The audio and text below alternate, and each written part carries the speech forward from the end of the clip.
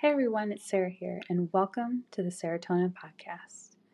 So, today I wanted to share a few thoughts and reflections I've had of looking back over the past few years and just how so much has changed, but also how I feel I've really grown into myself as a person and us collectively as a family, and really stepping into what I believe is my purpose and calling. So, diving in it today with you all, and this isn't going to be an all about me episode, but more so, my hope is to just take what I've learned and share it with you to maybe help you find yourself again. And as cliche as it sounds, I promise it's not. And I hope this helps you and gives you that extra boost of confidence, direction, and encouragement. So let's get started. I often found myself tussling with these thoughts of wanting to be grateful and content where I was in my life, but I knew deep down that there was something more.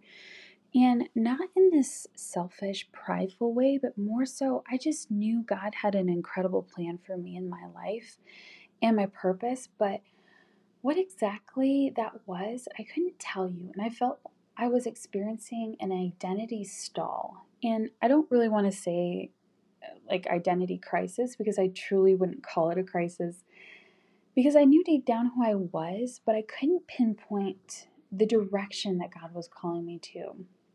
And now I'm not saying that I'm someone super special or that I'm this shining star or anything. I believe God has a plan for each of us, an incredible plan. And I also believe He puts certain things on your heart for a reason. And there's a reason you are who you are with these gifts and talents and qualities. And when you lean into those things and use them to help inspire and teach and share with those around you, that is when you've found your purpose and your calling. I also believe that this will be an ever evolving thing that you will hone in and continue to refine through your life. Maybe along your journey it will shift directions, but the core will still remain the same. So, where do you even start? If you're anything like me, my very young adult years were full of studying and working, graduating, and then working the job that I worked so hard to get, and then marriage and becoming a mom. And maybe your timeline doesn't look exactly like this, or you're in the middle of a very similar timeline. But the underlying theme is that my life was so full of things that required my constant attention and energy. And it was full of wonderful things. But what I'm getting at is that there was very little free time. And my time was mapped out for me. It was very regimented, and I maybe had an hour to spare at the end of the day left to dream, think, and wonder.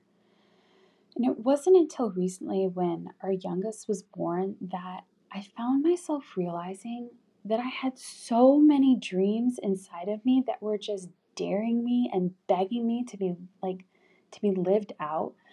And I don't know why it sprung on me in the midst of becoming a mom of two and being very sleep deprived. But I think I saw our beautiful children and this amazing life, and I wanted to be an example for them, to start keeping the promises that I was telling myself and to start believing that dreams are possible.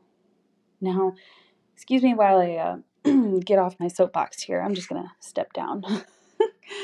This is something I can talk about for hours, but for you, my listeners today, I know that sometimes when we reach the other side of the hustle, when we reach the other side and get a breath of fresh air and free time starts gracing us with its presence again, we don't remember what we even enjoy doing anymore. We can struggle with filling that time with something fulfilling or even know what to do with ourselves.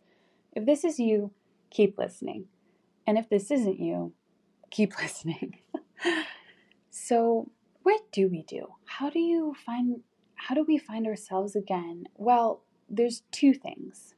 One, if you have dreams that you keep telling yourself, oh, someday I would love to write a book or travel the world or get in shape and run that marathon, or oh, I someday would love to start my own business or move to the country and live off the grid.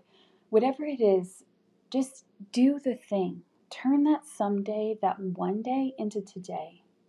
I can wholeheartedly say, just do the thing, go for it. What is stopping you? And if it's because you're thinking about what other people will think about you or think about what you're thinking about doing, just don't even give that a second thought, because we're talking about your dream and your life, and God has a purpose for you, and it's unique and it's beautiful. And you can't live out that purpose. You can't live out that dream when you're living someone else's life.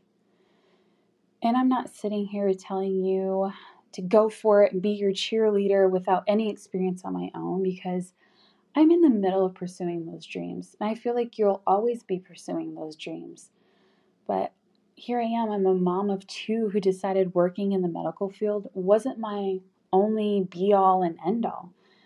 It was a bounce board to show me what I'm capable of and give me little glimpse into what my gifts were. And I started keeping those promises of getting back into shape and pushing myself physically, which I'm so proud of, and taking those life coaching classes that really pushed me out of my comfort zone, but into a new world that felt familiar and right. Running towards the dreams of doing this podcast, of dreaming big and at least trying and not being afraid to go for it, and taking the pressure off of that it had to be perfect or like work or get it on the first try.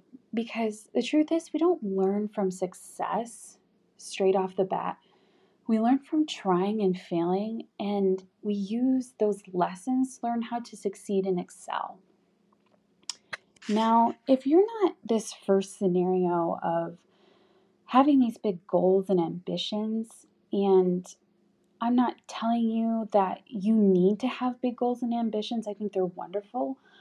But if you're just in the situation that I just don't know what I enjoy doing anymore, or everything I do, like I don't do anything that feels like me, or you simply don't have any hobbies and you don't have any hobbies, and the one question I would ask you is, what did you enjoy doing when you were little?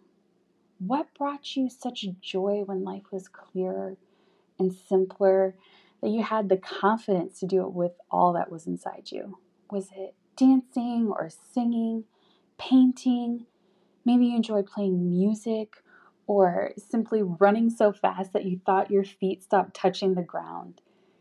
And I believe you still have that confidence inside you. I just feel as we grow up, it tends to get a little snuffed or dimmed. And bringing that confidence back, bringing back the things that made you feel alive. And it doesn't have to be grand or consume your life. Even 5 minutes every day can make the world of difference. And who knows, maybe it will spark and ignite a whole new avenue of life for you.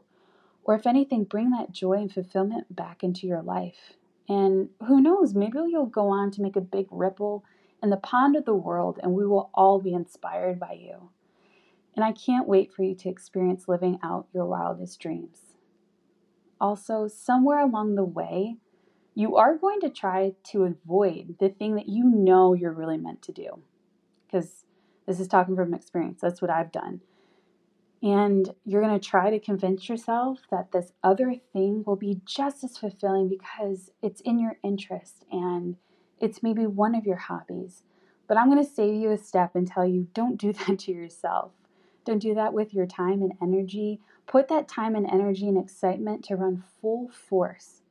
Even if your full force is a fast walk, keep going towards your purpose that God has for you. Well, I hope this helped you today. I hope that you found value in it, and I hope it made you smile.